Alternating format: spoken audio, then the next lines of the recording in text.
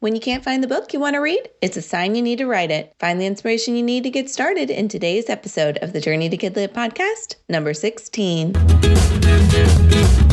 Welcome to the Journey to Kidlit podcast. I'm your host, Brooke Van Sickle, and each week on the show, we'll discuss what it takes to write, publish, and market your kids' book. Let's get started.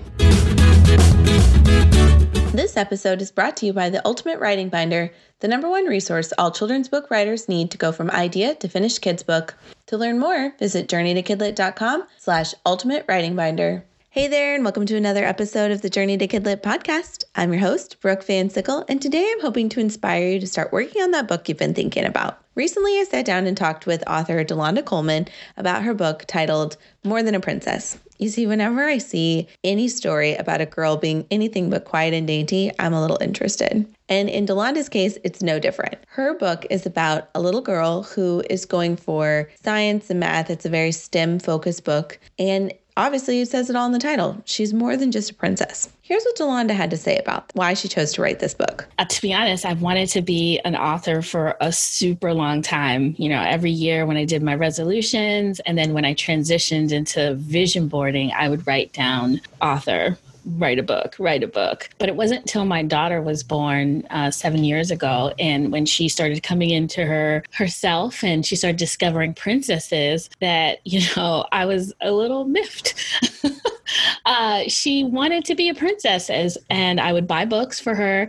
And the books that had princesses as the main character would teach concepts that are important. So being polite, being dainty, being pretty, being nice, and of course, dressing up. And those are great qualities, but I raised a maverick, I knew that I was raising or am raising someone who's going to be so much more than that. And so I would go to the bookstore looking for books, and I would not really find books that really kind of expanded beyond that. And in my day job, I am in product marketing at a technology company. At the time I worked for Microsoft, one of the largest software companies in the world. So I was inundated or surrounded by these really smart and powerful women.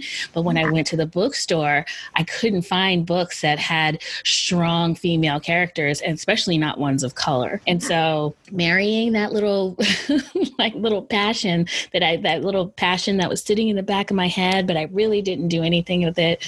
I decided to write a book and go on that journey. Wow, that was inspiring, right? Delonda is like so many of us when we first start writing children's books. We're a parent who's looking for a book to give to our child and not able to find it anywhere. So tell me, is there a topic you've been thinking about starting? Hopefully today's episode will give you a reason to want to start.